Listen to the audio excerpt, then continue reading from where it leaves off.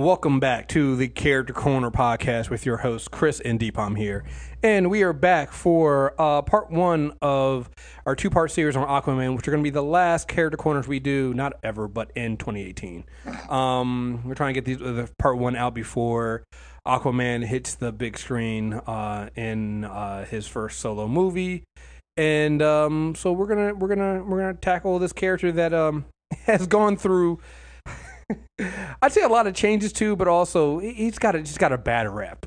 Can I just say something? Like, I want to just preface all this. I read a lot of Aquaman to do this podcast.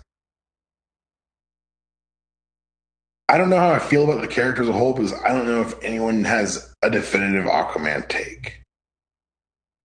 And he straddles this line. It's the same way we did Diana, because Wonder Woman and I on the first name basis, where it straddles the line between superheroics, but also like a Game of Thrones, like internal Royal Kingdom drama, but also sometimes a supernatural drama.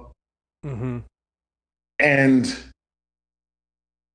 I don't know, the mixture of the three can get you a couple good stories and get you a pretty good run, but it is hard to see it done over a long term. This is a character that's been around since 1941. Well, so when we were doing this, and I even told you, I mean, normally we don't do breakdowns, but I feel like we do more when Deepam and I get together and we do these character corners. There usually isn't a lot of communication between the two of us, like outlines or anything like that when it comes down to doing these characters, because normally it's just, especially when it's Marvel, right? It's pretty easy. It's like start here, end here, we're good.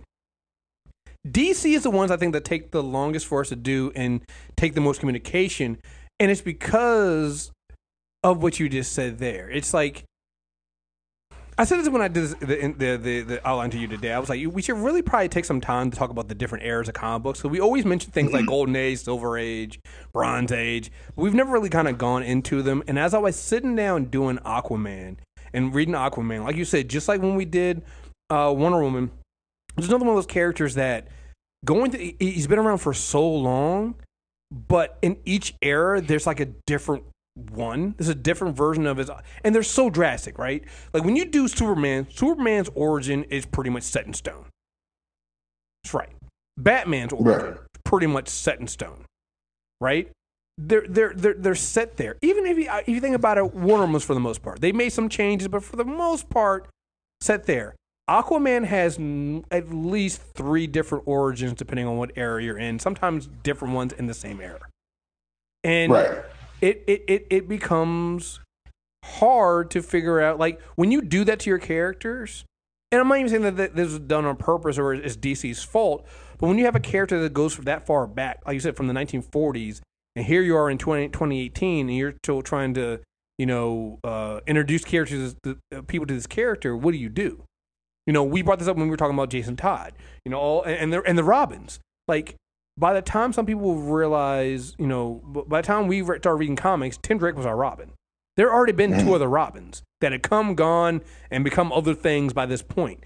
It's just really, really hard when it comes to continuity in DC for these kind of things. And I think that's why we've seen their movies sometimes struggle. And I think they're finally getting a handle on that, hopefully.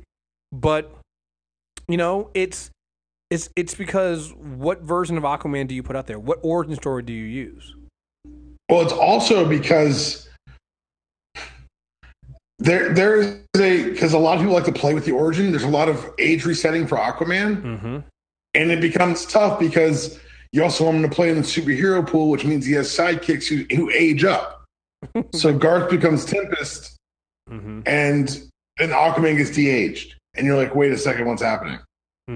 So he's a really interestingly handled character, and that's the nicest way I can put it before we get too deep into the woods. Yeah. It's not Hawkman. Oh, God, there's nobody as bad as Hawkman. Yeah, by the way, the Hawkman book's really good. I know people are saying that. It's like issue 11 maybe now, and they're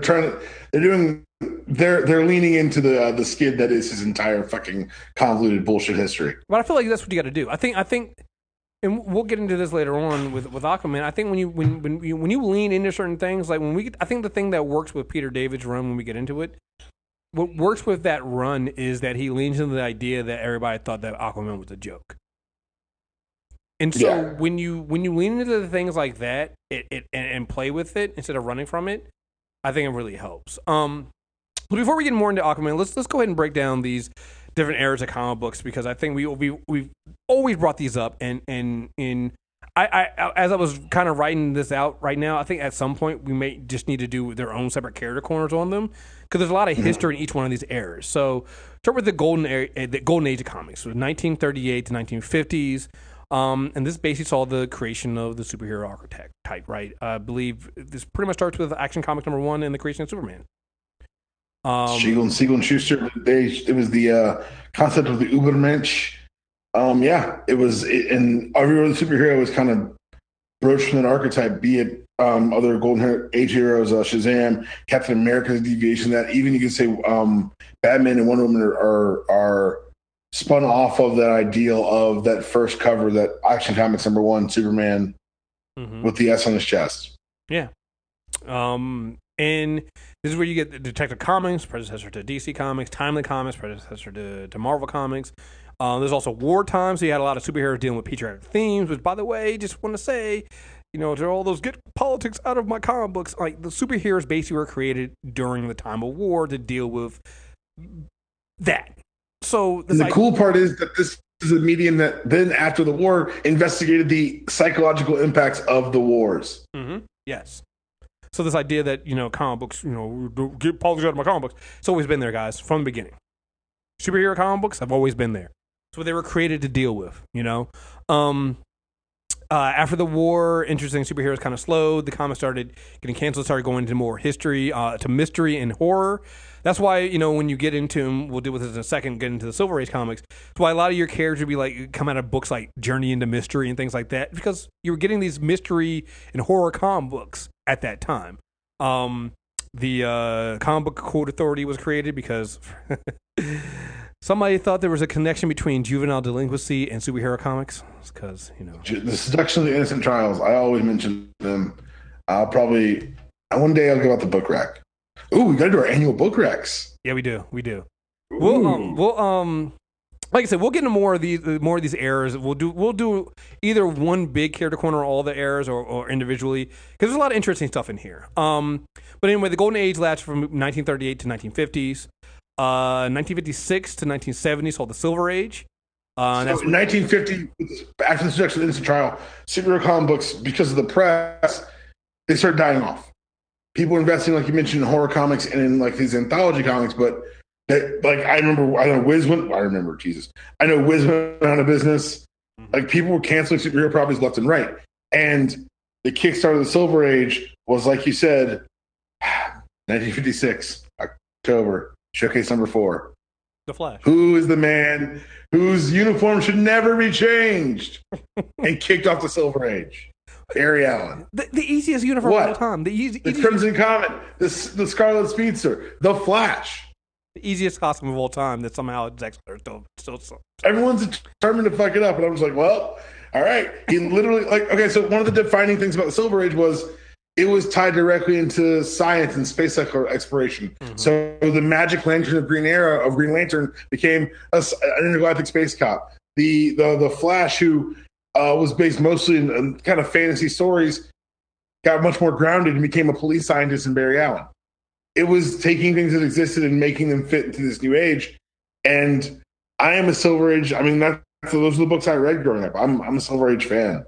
I'd argue that most people, if they knew it or not, are Silver Age fans, because most of your favorite characters, if they've been around since the 50s and early 70s, or to 1970, if they were created before then, that's probably what you know. The idea of these characters probably comes from the Silver Age, whether it's Captain America, Aquaman, we're going to get into in a bit, his Silver Age appearance, Marvel, your X-Men, your Fantastic Four, like all these things came from that Silver Age. Now, the ideas you have about when you think of, and I think that's another thing that kind of hurts at DC, they've already had to like Marvel didn't have to worry about that so much. They basically changed all their new characters and kind of let them go. Like you had the Human Torch in the Golden Age, but that Human Torch is not the same as the Human Torch that's used in Fantastic Four.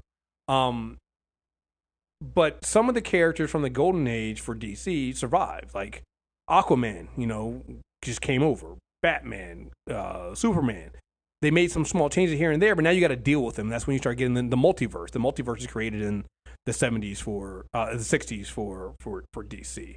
But it was a boom of getting the superheroes back because for a longest time there were no new superheroes, successful superheroes. The Flash was the first one in 56. So the first Crisis was 63. We then carry on, and I think that the Silver Age is also. I think the other thing that helps with the Silver Age is usually what the other ages build off of. So DC, for the most part, didn't really carry over their stuff from the Golden Age. Later on, there was a definitive split because, like I said, they wanted to lean into the science of the era. Exactly. But what happened was that's when, like you said, the original Crisis, and they started having their multiple Earths, right, and kind of leaning into the sci-fi nature of the medium to tell the stories. Right. But you're right; it was originally kind of there's a definitive split. Whereas Marvel's Golden Age was mostly timely comics, which had stopped being sold. Their Silver Age was mostly largely unencumbered until the introduction of Captain America in Avengers #4. Exactly. Then you get the Bronze Age, 1970 to 1985. Again, carrying on what you were doing in the Silver Age, but now you're getting more darker plot lines, storylines involving social issues like drugs. It's what happens when the kids that read Silver Age books grew up. Exactly. They didn't want to not sell their. They didn't want to leave behind their superheroes because this was their mythology. They needed them to grow up and tell different stories. What's funny is I was listening to Kevin Smith do an interview this week, and he was discussing Stan Lee, and he said, what people got to realize is that when kids of that age got to college, colleges would poll the kids, who do you want to come talk to you? And the answer would be Stan Lee. Mm-hmm. And that's when they figured out that Stan Lee for kids of that age was the Beatles. It was hearing him come talk to your campus was a get. Mm-hmm. And it was the voice of generation. So the years you're talking about, 70 to 85, that's when people took comic books as it went from comic books to comic books. It didn't evolve to where it is now, but this was the most important stepping stone because it showed that it wasn't just for children, that real writing and real stories can be told there. Yeah, and DC, you got your hard traveling heroes plot lines. You have more minority and black superheroes around this time. You had also, I found this interesting, the writers and artists got more credit for their work. Their creation still went to the companies they were publishing for. But we talked about this before with Bill Finger and other creators struggling to get credit for the characters they created.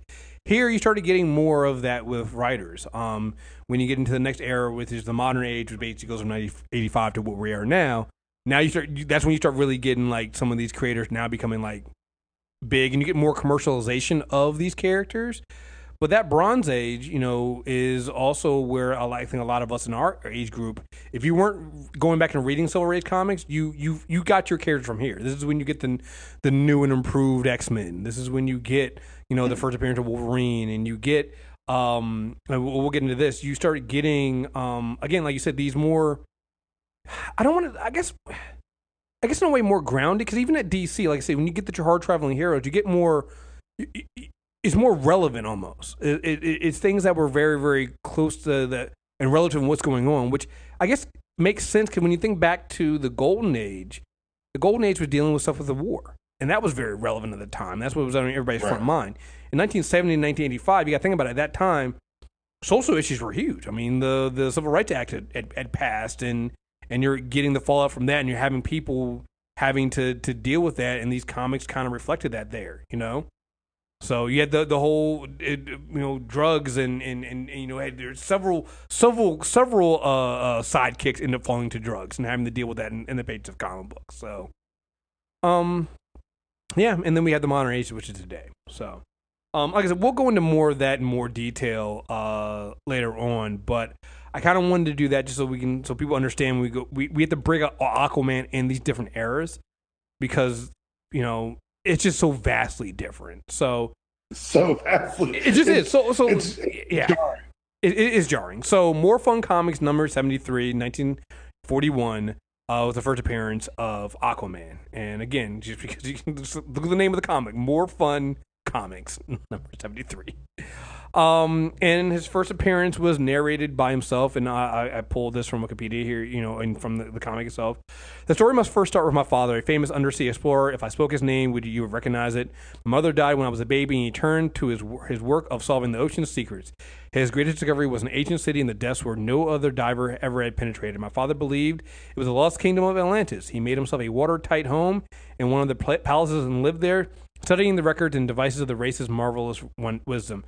From the books and records, he learned of ways to teach me to live under the ocean, drawing oxygen from the water, and using all the power of the sea to make me wonderfully strong and swift.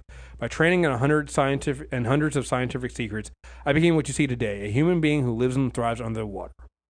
Okay, stop. The original origin for Aquaman was that his mother died.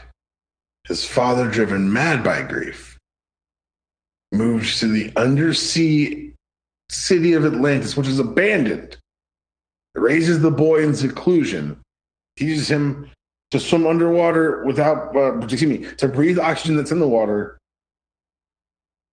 and use the power of the sea to make you strong and fast. That's what I heard, right? I actually heard it a little bit differently.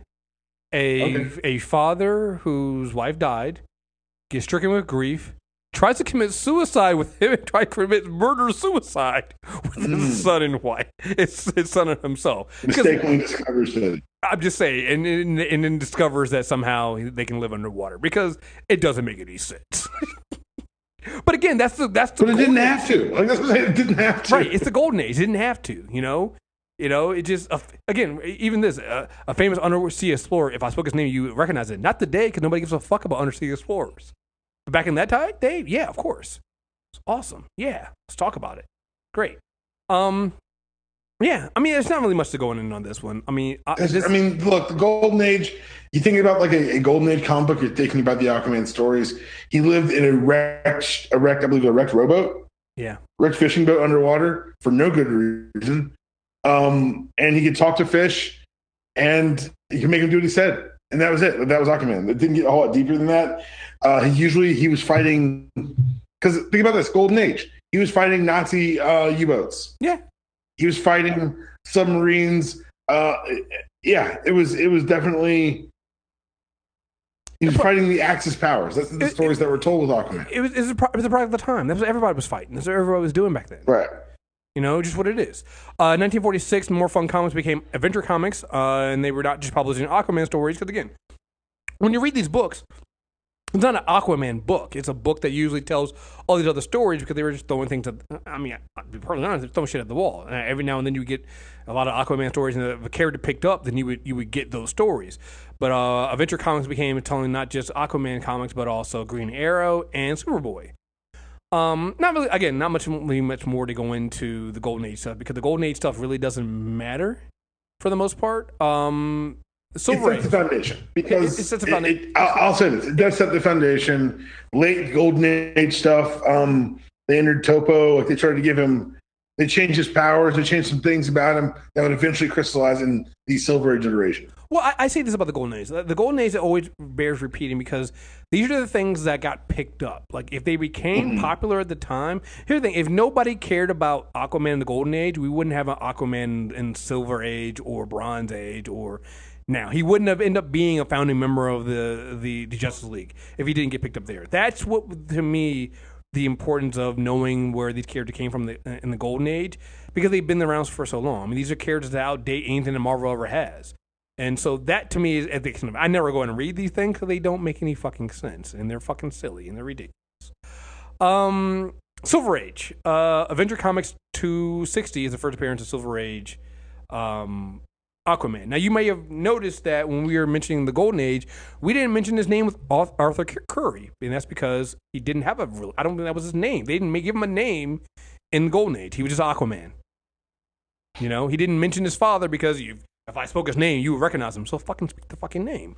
So he doesn't get a name. I love that he was invented at a time when it was like, Unseen Explorer. It's like, oh, Justin Bieber. He's essentially Justin Bieber with a submarine. Just amazing. So, science used to be cool, kids. Right. Stay in school, kids. So Silver Ace Aquaman, and that's when you get his name, Arthur Curry. He is the son of Tom Curry, a lighthouse keeper, and Atlanta, an outcast from Atlantis. You will later find out that she's not just an outcast, but she's actually a royalty. And that basically established, and this is where you actually start establishing more of, again, Golden Age Aquaman basically gave you the name. Silver Age Aquaman to me is where you start getting the foundations of what the origin is still going to be different because we're going to change that when we get into the Bronze Age and later on. But it changes again after that too. Don't you think we just get one more origin? No. We're just changing one more origin in this episode. We have way more after that.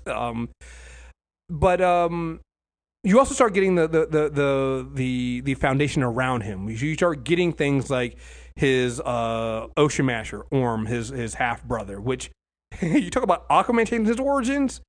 Orm's origins change a lot too. So I'll just go with the first one. Orm's the Joker. No set origin. It doesn't make any sense. It doesn't matter. He's Orm. You know what he's going to do. Betray everyone. Tell the first origin. Oh, yeah. I mean, so his first origin is, so Arthur Curry is the son of Tom Curry, and when basically when they tell the story, and it's, was it told? I can't remember. There's another time when it was retold, but just in this origin here, Atlantis, she's outcast from Atlantis. Tom Curry finds her. They end up falling in love. They have a child. They have Arthur. Atlanta, she ends up dying. I can't remember how she dies. She dies. Arthur is taken care of by Tom. Learns that he has super strength and can talk to animals, talk to fishes, and talk to any of the creatures of the sea. Can hold his breath, can breathe underwater. All these things. Tom, feeling lonely now that he's lost the love of his life, marries another woman. I can't remember her name because it's not really important. They end up having another son, and that son becomes Orm. Orm has no powers. He's just a regular human child, but becomes jealous of Arthur because Tom gives him all the attention. He's the forgotten son. And that jealousy ends up making him, the hated enemy of his half brother, Arthur, and he becomes Ocean Master later on. I can't remember if this version has any powers. I know at some point he figures out how he gets a device that allows him to breathe underwater, but I don't believe he doesn't have any real power. He focuses on technology in the Silver Age version of himself. So now let's have a real talk about a weakness of Aquaman. Oh, so this is the new. Yeah, this is something that they brought up in the Silver Age because. See, I was going to say actually the Rogues, but let's do this too. This is actually more fun. No, this is fun. You got to bring this up now because it's one of the things they did. Basically, they wanted to do something like you do with Superman, which is Superman has his weaknesses, and so did at this time Green Arrow. Green Lantern. Green Lantern, yeah, had the yellow weakness. So what was Aquaman's weakness? He had to be in contact with water once an hour, or he would die. This is where the jokes come from, guys. While the Silver Age does define, finally give you an origin for Aquaman that isn't a joke, that makes sense. While it does start, defining some of his rogue gallery and some of his not just his rogues but also his allies, it does add the one thing that for the longest time make him a joke, and that is he has to be in contact with water once every hour. It's so stupid. It is incredibly stupid, and I get every joke that comes off of that. And what you say? What now? If you want to make fun of it, I can't stop you. No, and the thing that makes it so bad is that the thing that makes it so sad is it's not true anymore, and it hasn't been true for a long time. But it's what stuck. It's the one thing. It turned the character into a joke because it's like, what do you mean you have to be in contact with water? Like literally, like the whole thing is, so if you take him out of water, he dies. What? Why would you do that? The dumbest shit ever. What did you do? How did you dock him in? We knocked him out and then we airlifted him to a desert and just waited. We denied him food and water. Like literally, and he died. What'd you do? It's just a giant microwave, really. Right. It just, I mean, you want to put a name on it, we can, but it's just a giant microwave. I'm Microwave Man. I mean, Not look, Microwave Man. I'm fish sticks in the break room guy. That's who I am. And guess what you are, Arthur? Fish sticks. And then you put it on for 1 hour and just let it slow cook. Sandman would kick Aquaman's ass. Yo, Sandman would wash his. I didn't even thought about that. That's a great point. That is such a good point. I'm just saying, like, Flint Marco. That's Marvel's DC. Aquaman. Namor? No. Flint Marco. And the thing about it is, because I mean, we kind of went into his weaknesses. His other strengths make sense. It's like, okay, because he operates at such depths in the sea, he can obviously, breathe underwater. Can swim really fast. He's actually faster on land. His skin's imperious. Let's say this. They make sense now because retroactively you're like, yes, to exist in that pressure, you'd have more dense muscles and you'd be stronger on land. At the time, he got the superhero starter set of powers, also swim fast. Right. Which, by the way, wouldn't Superman also swim fast? I don't know, man. Because it's kind of like, think about it. If Stop. No. I mean, fly through space. He can fly through space, Chris. He can fly through space, but that's not the same as swimming through water. I'm not suggesting it is. I'm suggesting that it shows that he's able to traverse mediums at great rapidity, and that I think water wouldn't stop him. I don't think water would stop him either. But he can't breathe underwater, so there's that. He can't breathe in space either. I mean, he also is it true? He also doesn't die when he doesn't have water. Yep. So I don't know. I'm trying here, man. I know you are. But I think that's the thing. The thing with Silver Age Aquaman is he really does set the stage for a lot of things, but it's just that weakness. I think that became the joke. And even though this took place like Super Friends takes place after Silver Age and it takes place in the Bronze Age, I just think that just didn't help. It just didn't help the PR, if you will, of Aquaman. Him being a founding member of the Justice League. Remember when we found the Justice League, it was Raven the Bold 28. Remember, Superman, Wonder Woman, and Batman would not appear on those covers for the longest time. So you would get characters like Aquaman on there. He's a founding member of the Justice League. It's there. He also got his own solo series. And in that solo series, you start bringing in some more of these characters we know. You bring in Mera, who becomes his wife and his other queen, the Queen of Atlantis. The thing about Mera is from another dimension. That was always weird to me. She's basically from another dimension. Why couldn't she just be there? Why are we why is dimension hopping all of a sudden? And I think why is that? And again, I haven't seen Aquaman, but I'm pretty sure they're probably not going to do that, which makes sense because that's the one thing. Because here's the thing, I'll be perfectly honest, because I'm not really an Aquaman reader. I didn't know that. I didn't know she was not from Atlantis. I did not know she was from a. So in the New 52 version, and without getting into, we're going to do that later. She is a spy from Zebel. I know. Yeah, that was even weirder. Yeah, it's a whole thing. Yeah, and I'm like, hey man, you're underwater. Why are we opening portals? It's a big ocean. Yeah, she's basically from another part of the ocean. She just doesn't rep Atlantis. Yeah, it was very, very weird. She's the queen of a dimension, Zebel, and she's fleeing a criminal, ends up into our dimension. Aquaman helps her, and in Silver Age period, she's get introduced in 11, becomes Aquaman. Arthur becomes king of Atlantis in 18, and in 18 he marries Mera, and by 23 they have a son, Arthur Jr., Aquababy. Which, by the way, Aquababy is an adorable silver coin for a kid. Like, and for all those, don't grow up the comic books. Your hero shouldn't grow. They gave Aquaman a kid early. Yeah, I mean that was early. We also have other. He also got a sidekick early, Aqualad, Garth Tempest.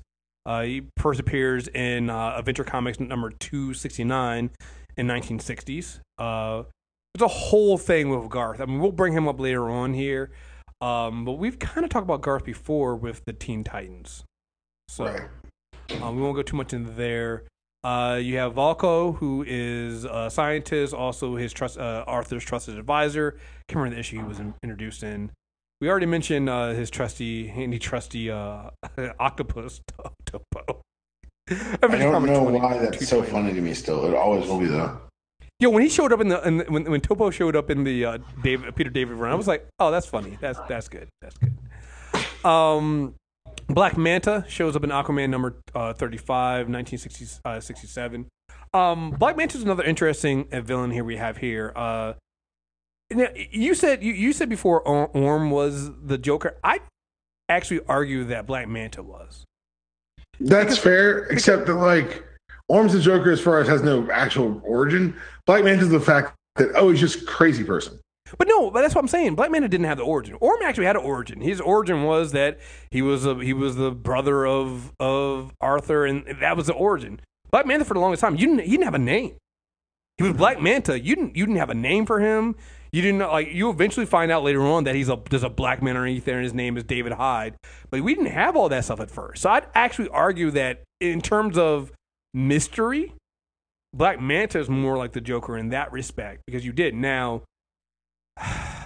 You said something that kind of leads into another issue I have with going through Aquaman stuff. They lean heavily, maybe too heavily, into this mental issue, this mental problems thing, because they do it with Black Manta and they do it with Mera later on, Right. and it's a bad crutch. And again, I guess back in the day, it didn't.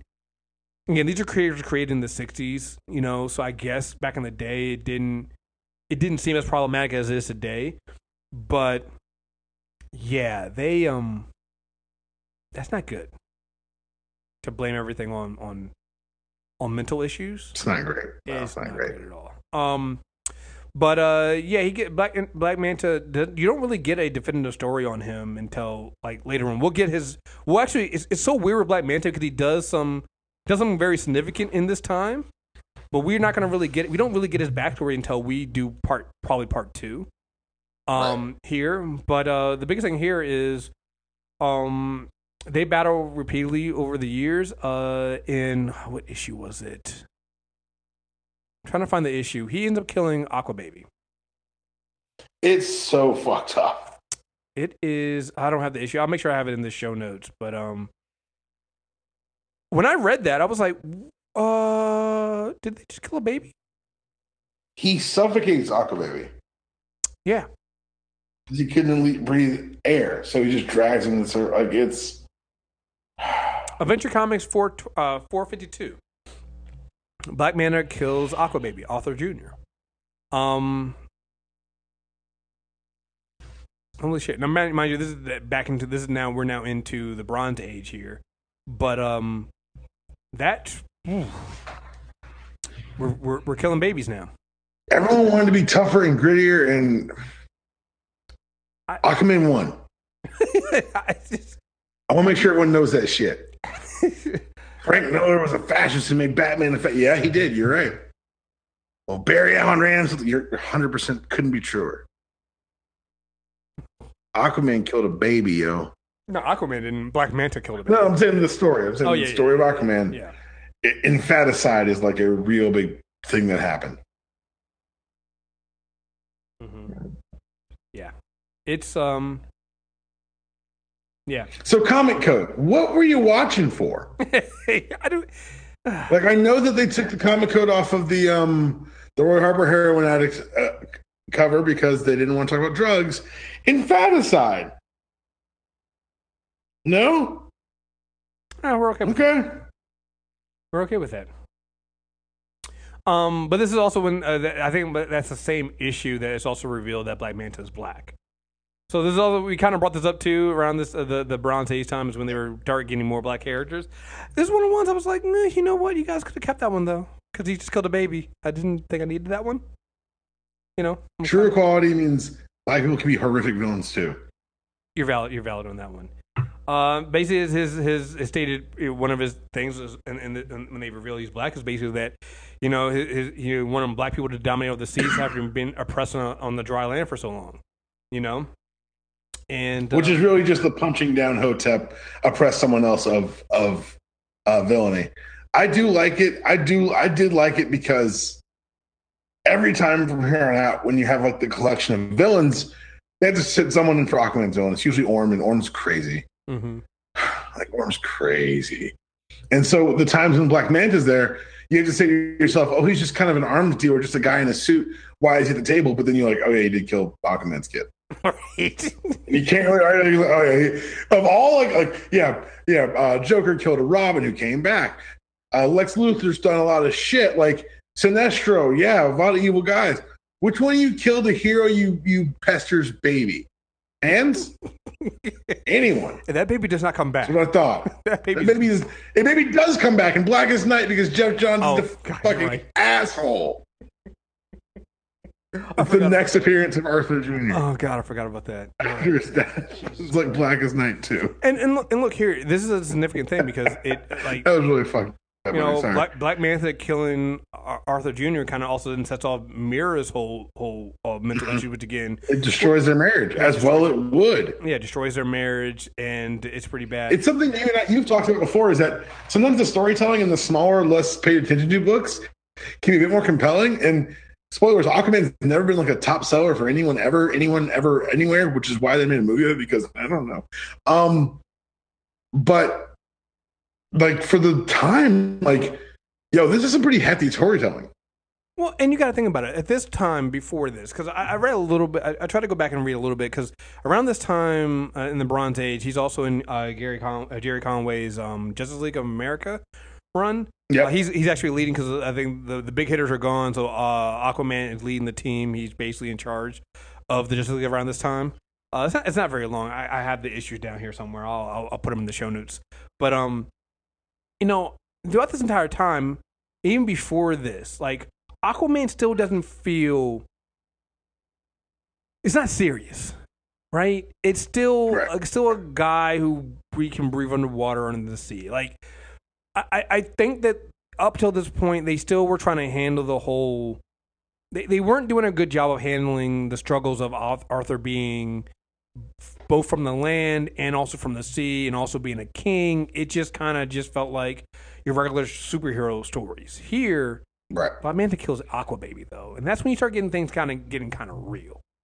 It's like, and I think that as horrific as it is, it does kick off when we get into the more of the modern era stuff, which I think is probably the more cohesive stuff when it comes to Aquaman.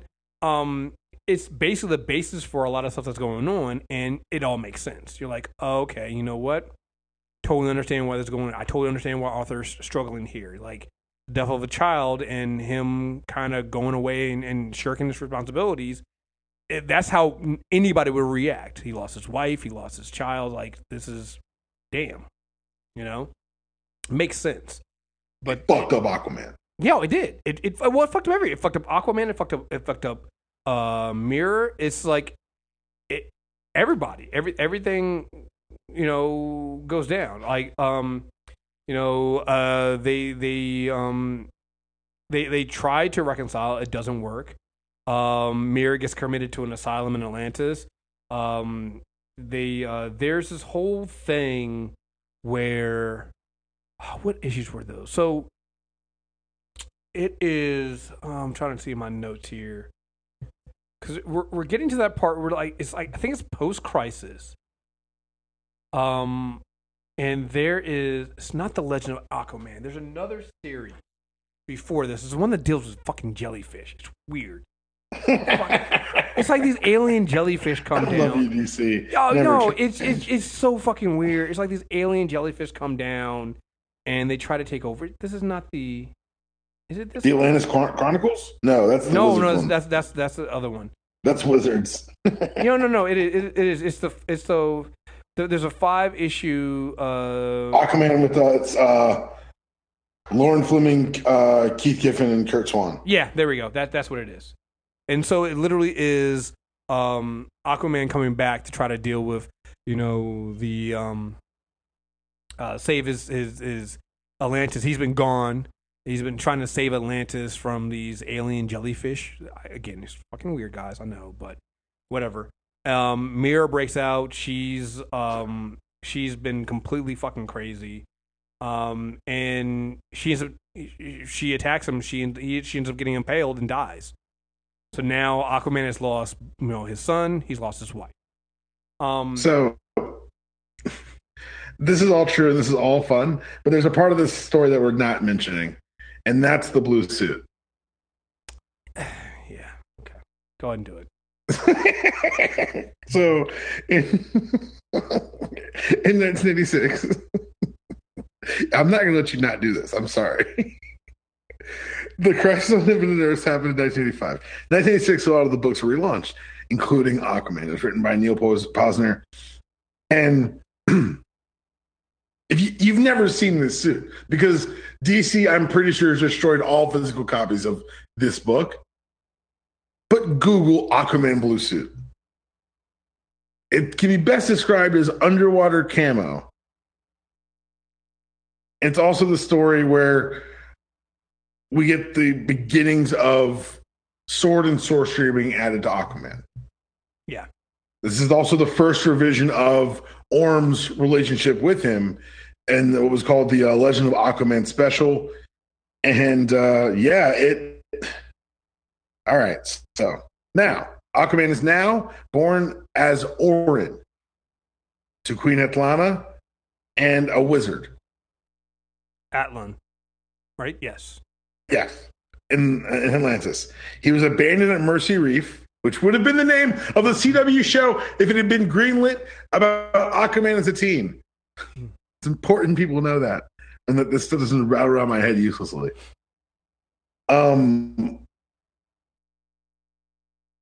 He was abandoned because he had blonde hair, and the Atlanteans saw that as a curse. Stop. I'm not making this up. Thank God Peter David literally kind of explains this later on, but yes, keep going. Okay, Peter David does a great job fixing all this, but I want you to show how broken it is first. Yeah, no, because it doesn't make any sense. We also have to say that Legend of Aquaman, when you tie in the Peter David stuff, it all makes sense. But when you're coming off of Crisis and having everything you know about Aquaman literally has been completely changed. You are now getting your third origin of Aquaman here. Okay?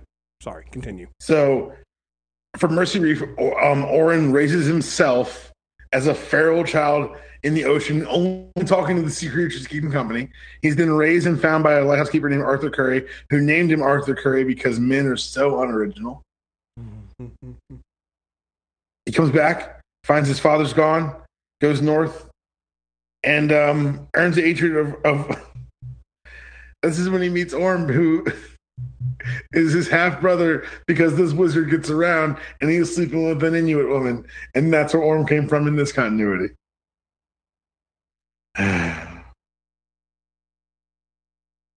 Yeah.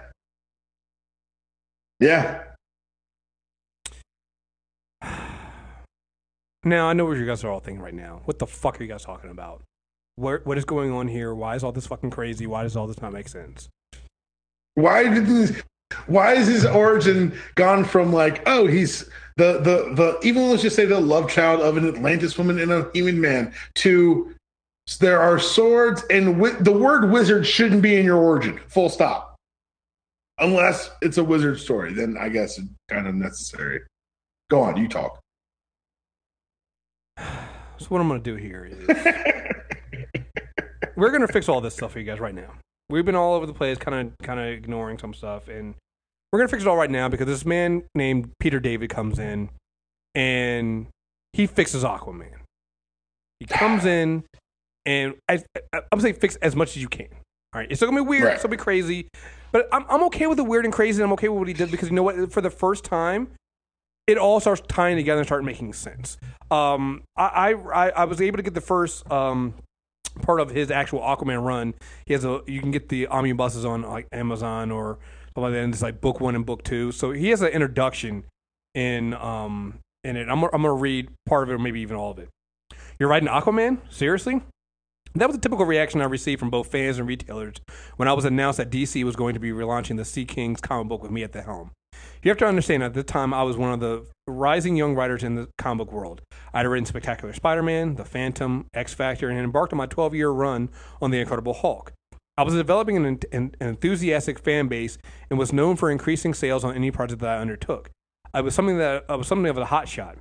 Aquaman, by contrast, effectively got no respect at all. For some reason, we know the reason.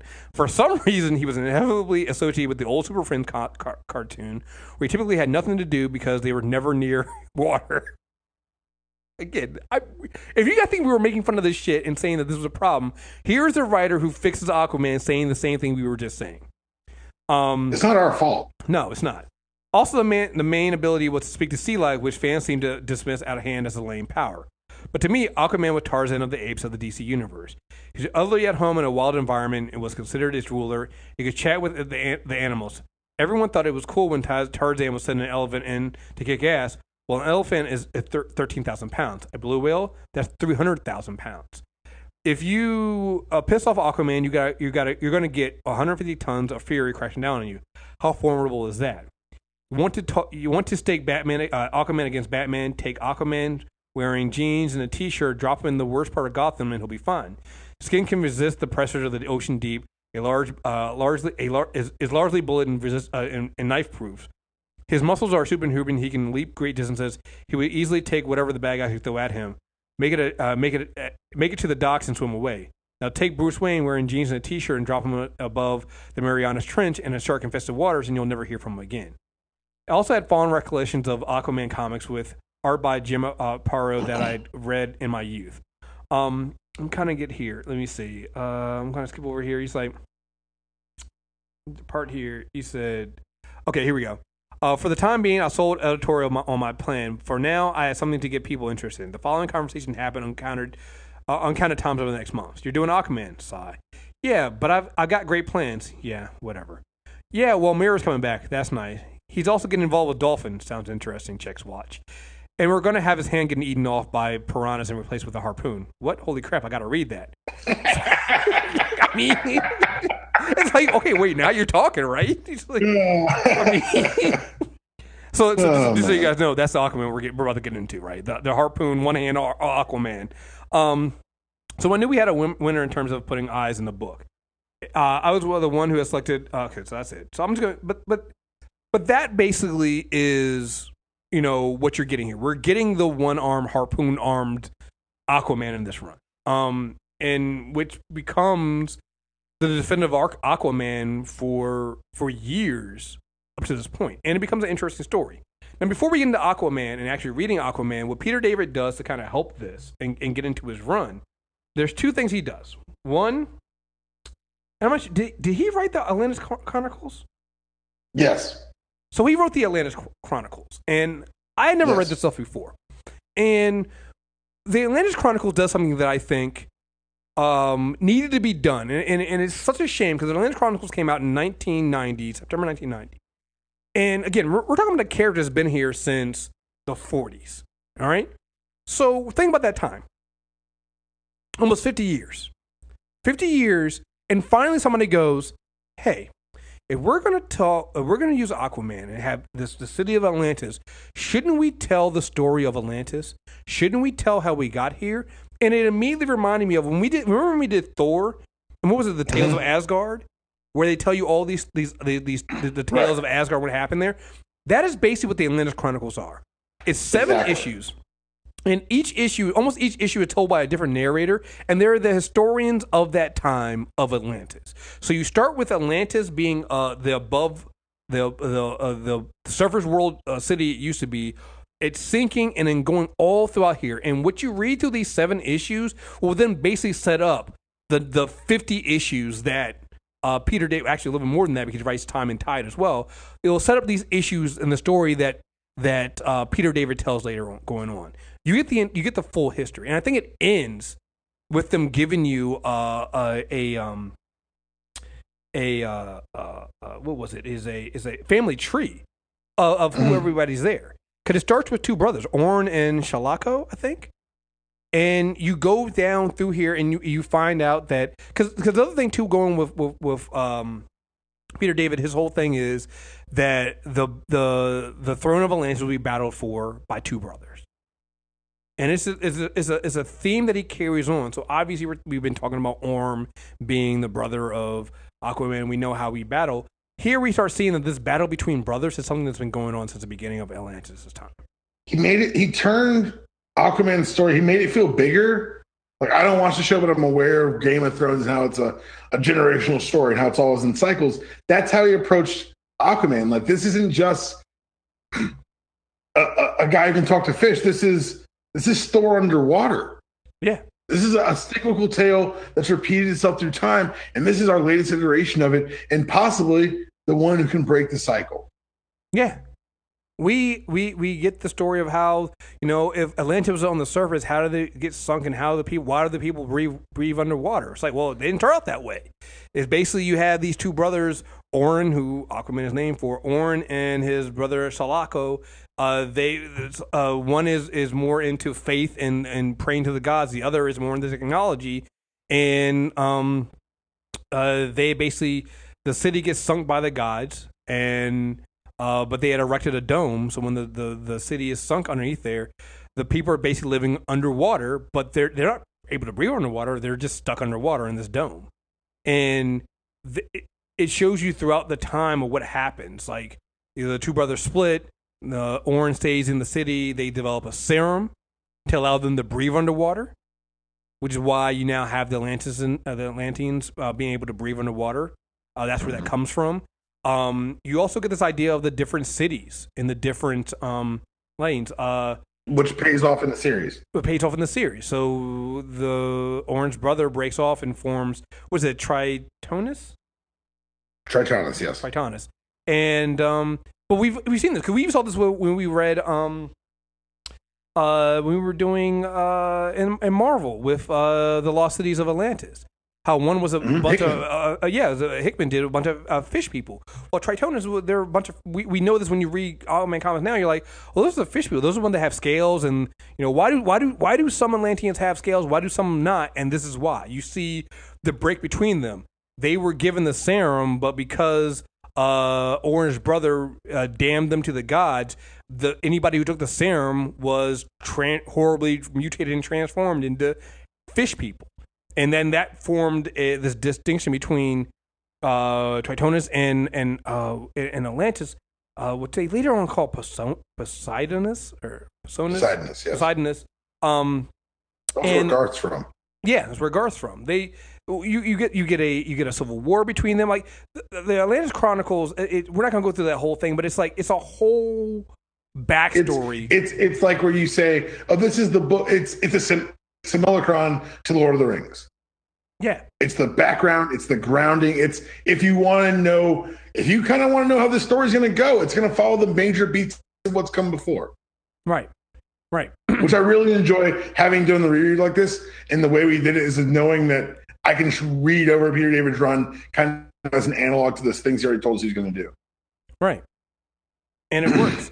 You get Kordax, who is the son of Dardanus, and Korra, because Dardanus rapes Korra and has basically a horrible monster fish son.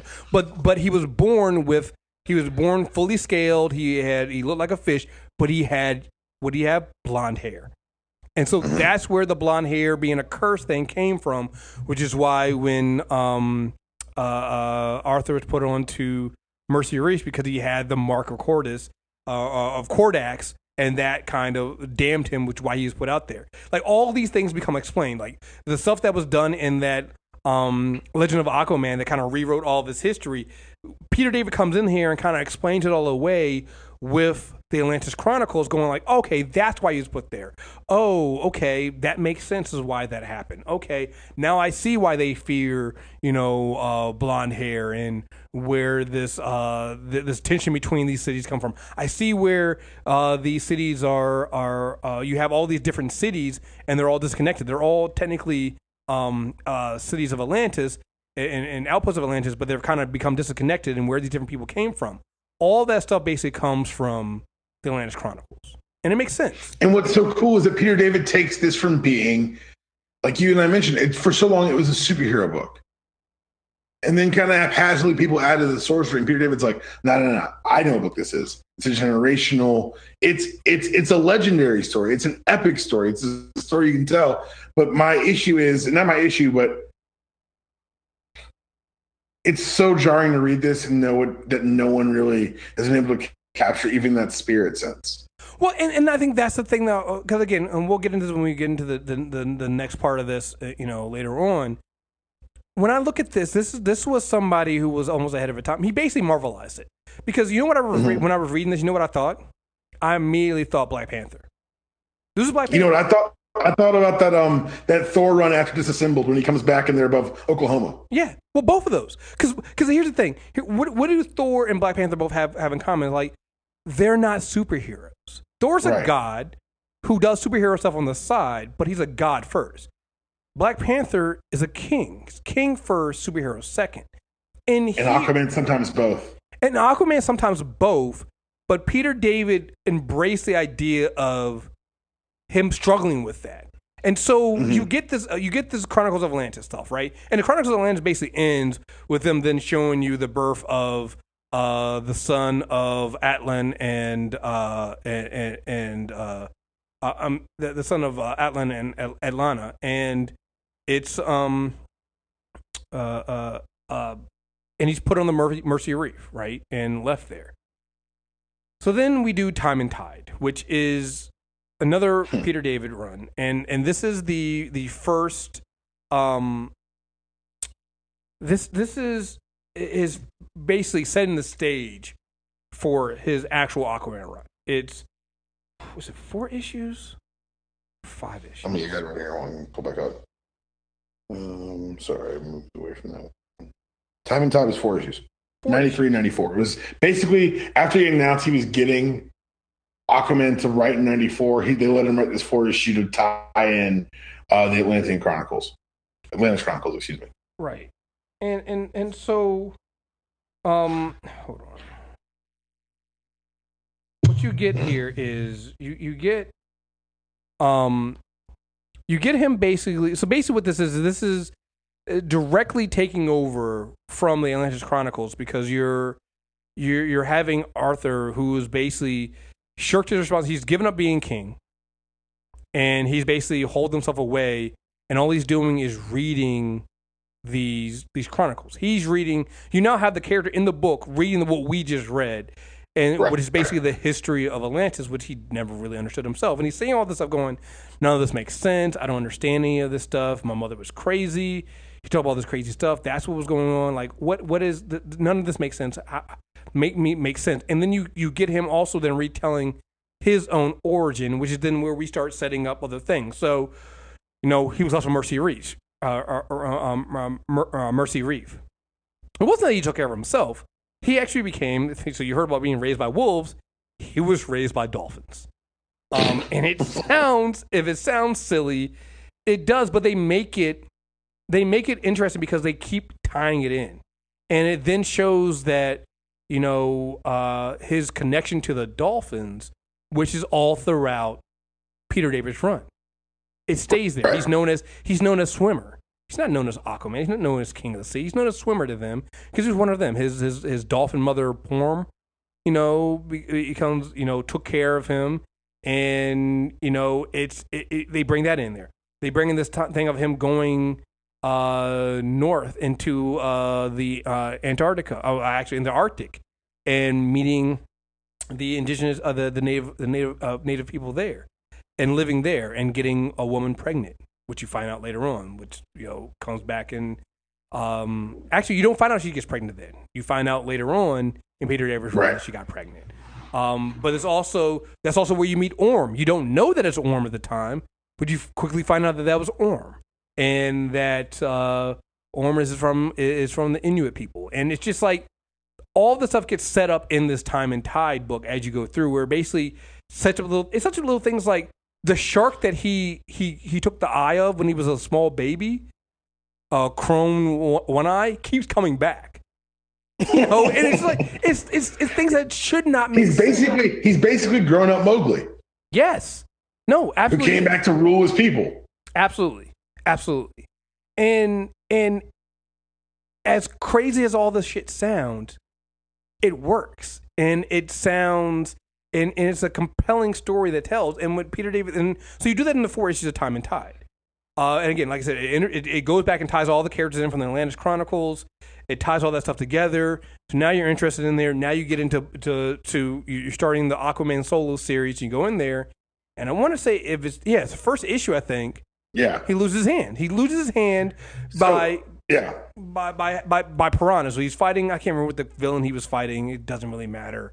Praxis, someone who blocked his ability to talk to animals. Well, it wasn't that he blocks his ability to talk to animals. What they also reveal with his powers is that he doesn't control the animals. He talks to them. He gives them suggestions, and what you find is that what Peter David does then is he gives the sea creatures their own personalities. So he says he said earlier in the issue that hey, you're trying to control. The guy's trying to take Aquaman's power. Right, that's what it was. The character's trying to take Aquaman's power, and he's like, the guy wants to convince these piranhas to eat this person. He's like, Aquaman's like, you can't do that with piranhas. Piranhas only care about one thing: eating. I can barely talk to them. I can barely control them. You can't do that. They only have one thing on their mind, and you see this about the different things. The dolphins are very communicative. The whales always brings up that they know everything. They know what needs to be known. They're like the wise animals of the sea. The sharks are the hilarious ones because they always forget things, and so they'll think one thing, and the next thing you know, like 2 seconds later, they've forgotten what they were talking about. Like there's that one time when he goes to free some sharks that have been he opens up a place. He's underwater. And the sharks are supposed to be guarding. And he's like, I'm going to open it up and I'm going to let them go out there. He's like, you guys go out there and just let me pass. We're not entering your territory. We're just going to go past through here. And Dolphin turns and was like, hey, so are they going to make it out? He's like, eventually they'll find the opening. Just let them go. They start talking amongst themselves. They forget things. It's just what they do. It's like a running joke that the shark always forget things. Like at one point, like, a little fish tells a shark to go do something. It's like, hey, don't forget. It's like, I don't forget. Wait, what were we talking about? It's like, it's fucking hilarious. But he establishes that each of these sea creatures has their own will. I really liked issue 1 because it picks up right, like you said, right where Time and Tides ended, because he's just been that's why he has the beard and the long hair. Yeah. And Garth is the one who finds him. And I like the fact that it was Garth that found him. Mm-hmm. Hey, dude, what are you doing? Shower, shave. What the fuck? Get your shit together, And he's become listens to the arm. Right. Well, and again, remember, at this point, he's dealing with the fact that he's not king anymore. He's lost his son is dead. His wife is dead. Like, he's in a deep depression, and he doesn't. And honestly, they get to this part where, and it's kind of like you said, with a Thor, with a Black Panther, he's trying to find a place in the world. It's like, if I'm not king, if I'm not a father, if I'm not a husband, what am I? Am I a superhero? What am I doing? Like, what is my role in the world?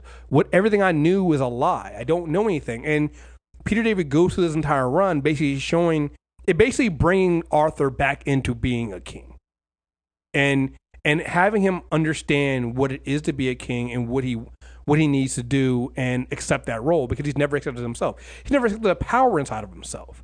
And he never understood his full lineage. There's a whole thing where he goes through his whole lineage of who he is and the evil and darkness inside of him. He has both his father, but he also has a lineage of Kordax in him. It's like he's both light and dark inside of him. And this run basically takes all that in there. 100%. It's like you said, the Marvelization. Everything that came before matters. We're gonna make it all fit and we're gonna make it all work. And as messy as it kind of is, because now you're like, oh wait, is he Arthur Curry? Is he Orin? Is he both?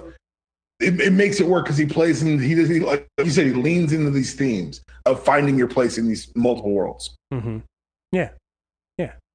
I mean, we'll just hit some small things as we go through this. I mean, we're not going to, honestly, this is one of the things, everything else we were mentioning before, you don't have to read. I honestly do recommend reading everything. If you're going to read Aquaman, read the Peter David stuff. It seems like the movie is taking bits and pieces from everything. So I don't know I don't know what they're pulling from here. But to me, Peter David's run gives the most complete understanding of what it is. It's like you see Aquaman understanding, you see Arthur understanding what it is to be who he is. Like in Time and Tide, he learns about, one of his dolphin brothers is killed, right? And the sharks are coming and they're going to eat him. And he's like, no, you can't do that. It's my brother. You can't do that. And the dolphin devil's like, no, this is our way. If you're going to be of the sea, you need to understand our ways. You need to respect our ways. That's what they need to do. That's the cycle of life, the circle of life down here, if you will. Like you said, it's the Mowgli of the sea, and understanding those things. He in the Aquaman run itself, he finds out he has a son. We didn't go on this before, but Mira's powers are a little bit different than Arthur's. Hydrokinesis. Yeah, hard water, and that's what is this? She's basically a Green Lantern with water. Basically, and that's basically what his son can do, Koryak, and he joins Aquaman. It's always weird. I think that's the one thing that. And I don't think Peter David got to finish his story because I think that he was replaced in issue 50. Right. And so I think that's kind of goes to what you were saying. It's like, this to me was the best start. And I don't think he got to finish the way he wanted to finish. So other people came in, but I just felt like he kind of rushed his last story. Like the story with Koryak, he ends up trying to usurp Arthur and gets banished. And that's fine and everything, but it's like, it just doesn't feel like that story. It feels like his last story should have been, and that's one of the things I've always found interesting about Aquaman, not just this run that we're talking about here, but other runs, is his son and his surrogate sons and his son he never found, and Garth's right fucking there. Right. Like, yo, that's your son. Yeah. And I mean, it really is. It's one of those, like, it's the why don't he love me, Uncle Phil? Well, the weird thing about it was, it felt like Peter David was going that direction anyway. Because at one point, that's what I'm saying. I think that if he'd have gotten some more stories to tell, he would have resolved it and had Garth come truly home as the Prince of Atlantis. Because at this time, they go through a lot of things that deal with like Atlantis. There's a whole thing with alien invasion, and I almost want to say Grant Morrison's it because it gets really weird. But it doesn't get Grant Morrison weird. It's still fine. Nothing gets Grant Morrison weird. Yeah, nothing ever gets Grant Morrison weird. But it's fine. Garth though gets trained in he gets pulled into another dimension by Aquaman's father Atlan. I know it sounds crazy that he's still alive, but he is.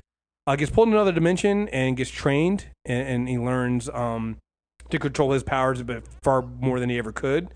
And you're right. In this time, Garth is clearly the next heir, not like they're looking like a lot of the series and a lot of Aquaman stories are about it's about the generational nature of the throne, right? And him having an heir, but the heirs, and eventually it happens right before they give it to him right before Blackest Night, because like literally the Titans issue before Blackest Night, they're like King of Atlantis, Garth, and then they kill him in issue 1 because DC sometimes, man. But yeah, I think that if Peter David had been allowed to finish his run, or at least allowed to give I don't know if he was, again, we weren't there. I mean, we weren't there. It's 95, but I think I would like to hope that he would have gotten a chance to, if he'd gotten 20 more issues, it ends with Garth becoming officially legally the Prince of Atlantis. Well, because they were trying to do that. I mean, because at one point he fights Poseidon. He actually fights Triton, and he gets the Triton.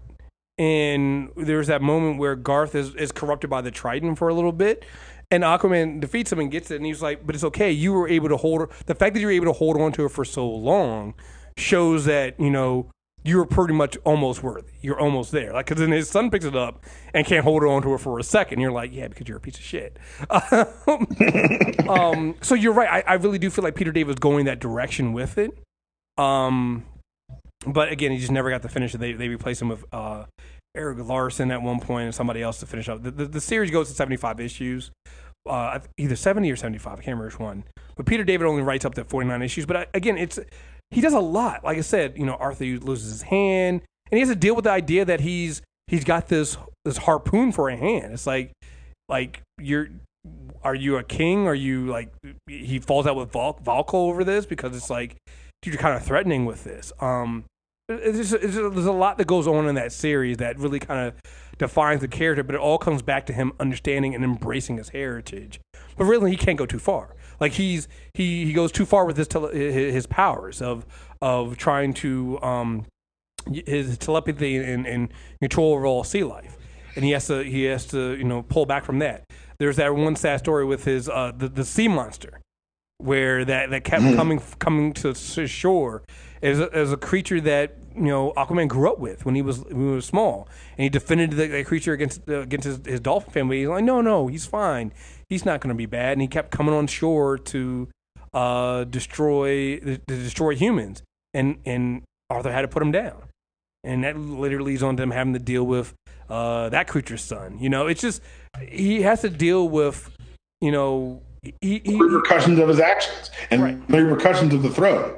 Exactly. And he finally embraces being king.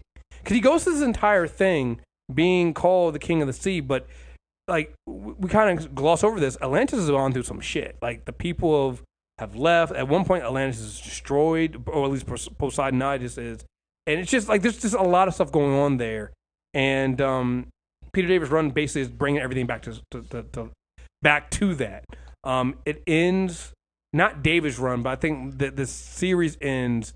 They bring Mera back, and her and Aquaman get married, and they become king and queen of Atlantis. Dolphin and Garth get married and have a baby, and so all this stuff happens here, and that pretty much ends, that Aquaman run there, 75. You got anything? And that goes through 2001. And that goes, yeah, you're right. That goes through 2001. Which is a good run for an Aquaman book. Like 75 issues is nothing to sneeze at. I want to say that might have been like the longest run. I think it probably was. I'm not looking at the runs in front of me, but I can safely say 75 is a lot for Aquaman. Yeah. Yeah. And I think, it works all because of what they do with telling the Atlantis Chronicles. Yeah, it's the setup. He sets up the story. Really well done. And here's the thing. So, and then I started going back and I started reading. I did read part of Grant Morrison's GLA run because he is in that. And I started realizing it's just like when you were doing Black Panther. It's like, did it really matter to read those issues of him when he was in the Avengers? Well, I liked it because it gives the picture of who Aquaman is to the Justice League at this time. Right. And it's the reluctant member. Like, it's I'm the king too, right? Like, I have other shit to do. But also, it had him use his powers in fun ways. I liked how Morrison was like, well, if he can talk to fish, then he can control the evolutionary part of your brain too. Oh, yeah. Yeah, that's true. Yeah. Like, there's a part of your brain that he can control. And when he shuts down the Martians, he's like, I understand you evolved differently than we did here on Earth, but I believe fish are still a common ancestor. Right. He seems that dude reeling, yeah. Like I liked because when we come back to part 2, there's a very big Aquaman story in the Justice League, and so I think it's important that we get the picture with Morrison. He brought back because Morrison pictured the Justice League as the Big Seven, is the pantheon of Atlantis of Olympus, excuse me, and Aquaman was obviously the Poseidon analog, and the story that he kind of starts seeding, like. When they talk about what was the Rock of Ages, Aquaman's in that. Mm-hmm. Like, Aquaman is a reluctant member, but he seems to be around for a lot of the bigger stories that are told, particularly because, shockingly enough, one-handed, long-haired Aquaman was one of the more stable characters in that early run because Batman was going through his shit. Superman lost his powers and became a lightning being. Like, Aquaman and Wonder Woman, like those two, like regal members, were kind of the stablest parts of the league early on, and I really enjoyed them being the bedrock because they were king and queen respectively. Well, that and Aquaman had already gone through his shit. What Peter David does, like, I think we cannot understate Peter David's run. Like I said, we skipped over a lot of stuff kind of going into the because it just wouldn't have made for. It's an interesting read, but I don't think it would have made for a good like us retelling you what happens in that run because it wouldn't make sense if you didn't read it. I just say go ahead and read it. Because I would say read the Chronicles, read Time and Tide, and read that 75 issue run. If you say, what is the Aquaman run I need, those are the three things. Right, because it gets very weird. Like Kordax comes back at one point is telepathically controlling Aquaman's son and Valko and the rest of the Atlanteans, and they basically slaughter the Tritonians. Like it's a lot of stuff going on there that you need to kind of Neurons in it. If you're listening to us do our Legend of Tomorrow talk, the demon Neurons in here, and it's given certain characters like Orm gets his other background in that one, and Orm not only is he's Aquaman's brother, but he's from his half brother from Atlan, but he also becomes a sorcerer. He gets more involved in magic and things like that, and he actually becomes there's a whole storyline here where to combat the returning invaders that originally had conquered and tried to conquer Atlantis from space. Aquaman needs to unite the 5 lost cities of Atlantis, with the two existing ones already, and one of those 5 cities happens to be controlled by Ocean Master Orm. So it's like there's a whole bunch of things going on here. It's a revolving story. For Peter David's run to only last, I guess, 49 issues, because there's a whole 75 issues for the whole entire run. He didn't even get 50. That's what kills me. They didn't let him write 50. They didn't even get him 50. I was shocked by that, too. He only got 49 issues, but for what he does in those 49 issues, it's a lot. So you definitely want to read it. So well done. And it is well done. Like I said, it's everything we're saying sounds fucking crazy, but he leans into it. Like you said, at one point, Aquaman and Dolphin are dating together, right? And then Mira shows up from that she thought she was dead from another dimension. You can do underwater Game of Thrones. You just got to lean all the way the fuck in. And he did it because, you got to understand that those 2 miniseries is basically the Bible for the story he's going to tell.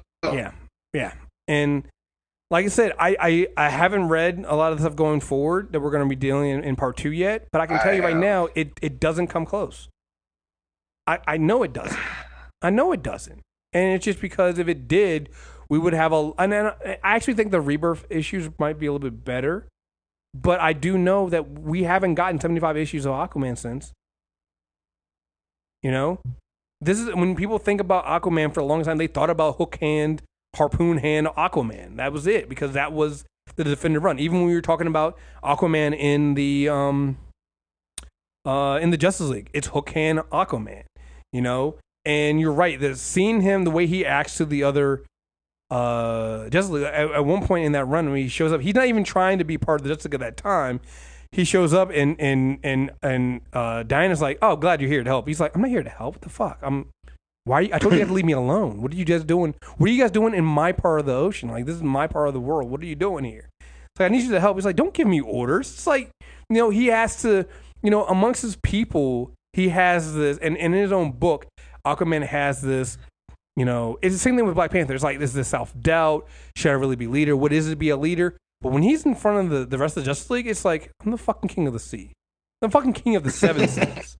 Don't talk to me like you're so right. That's a very, very apt way to describe it. He's very self-assured. There's no question. There's no unsure Aquaman when it's league time. Right. It's like, no. It's league time. Let's go do this. Mm-hmm. But it makes sense because I'm reading a bunch of Justice League for this next part. I'm really excited about it. Yeah. So, you got anything else to say? I think we're going to end it here. Well, this is a good stopping point because I'll be honest, this is the highlight. This is it. This is the peak. And what Scott Snyder's doing in Justice League right now, I'm reading it. I like it. I don't know quite where it ends, but I'm here for it. This is what we've got so far, guys. Not a bad thing. It's just a fact. Yeah. I mean, again, this is another character that, unlike Wonder Woman, who has a lot of, her history is marred and changes and things like that. But those are like copyright issues, right? That they had to do this, so they had to do. They made her a detective, right. And they did crazy things. It felt like they just didn't know what to do with Aquaman, and they made him a joke at first. And then Peter David comes in and changes that. And I think these people just didn't. I don't know. A lot of people learned the wrong lessons from Peter David. Yes, and I think that's what it is. It's like nobody understood what he was doing. Like Peter David tried his hardest and succeeded. I need to say that Peter David succeeded in making Aquaman not be a joke. Because there's so many times in the books that people try to make a joke. It's like, you're Aquaman. Don't you like die if you're not above water? It's like, no, that's not what happens. I'm gonna, oh God, kick your ass now. It's just like he has to deal with that shit all the time. And just showing, that basically putting some respect in Aquaman's name and some really, really fucking cool moments. And he does it by basically embracing it, going from the Atlantic Chronicles, but also making the sea life interesting, and making it so at one point the sea creatures stop listening to Aquaman because they're afraid of him.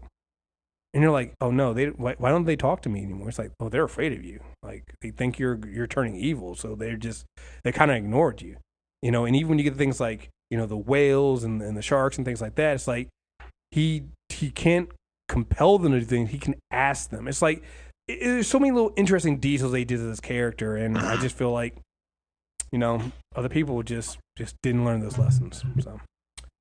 Well, there you guys have it, folks. This is going to be part 1. Part 2 will come out after Aquaman, because we'll probably have a little conversation about that movie after that.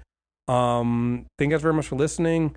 Leave us some notes. Let us know what you guys think and what you guys want to hear from in 2019. I do know Captain Marvel's definitely happening, so you don't have to worry about sending that in. Captain Marvel's happening. Shazam is happening. Don't send that in. If they're doing a movie next year, don't ask us for it. It's probably happening. All right. So, well, other characters, let us know what you guys think. We go from there. There is one more thing I wanted to bring up. So, I love when Grant Morrison does this. In like issue 2 or 3, when you get these new, what were the Martians pretending to be? What did they say they were from? I can't remember. What, I know what you're talking about. It's the HyperClan. The HyperClan, right? So when they're pretending this superhero group called the HyperClan, right?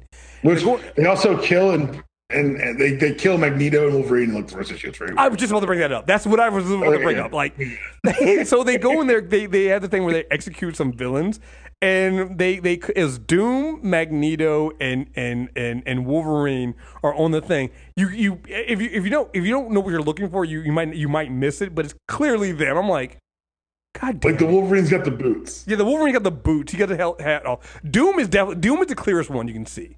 Yeah, Doom is the clearest one. I couldn't tell if that was Magneto or not, but I was like, it's probably Magneto. I was just like, I gotta love when Grant Morrison does shit like this, yo. Because who's gonna tell Grant Morrison no? Grant, you can't do that. You're crazy. He's like, I am crazy. That's why I'm going to do it. And he does it. Oh man, awesome, just amazing. So I had to bring that up there. So anyway, folks, thank you guys very much for listening to Character Corner. Make sure you guys subscribe, and like I said, let us know what you guys want to hear from in 2019. We're looking forward to doing that. So again, folks, thank you guys very much for listening. Until next time, we're out of here. Peace.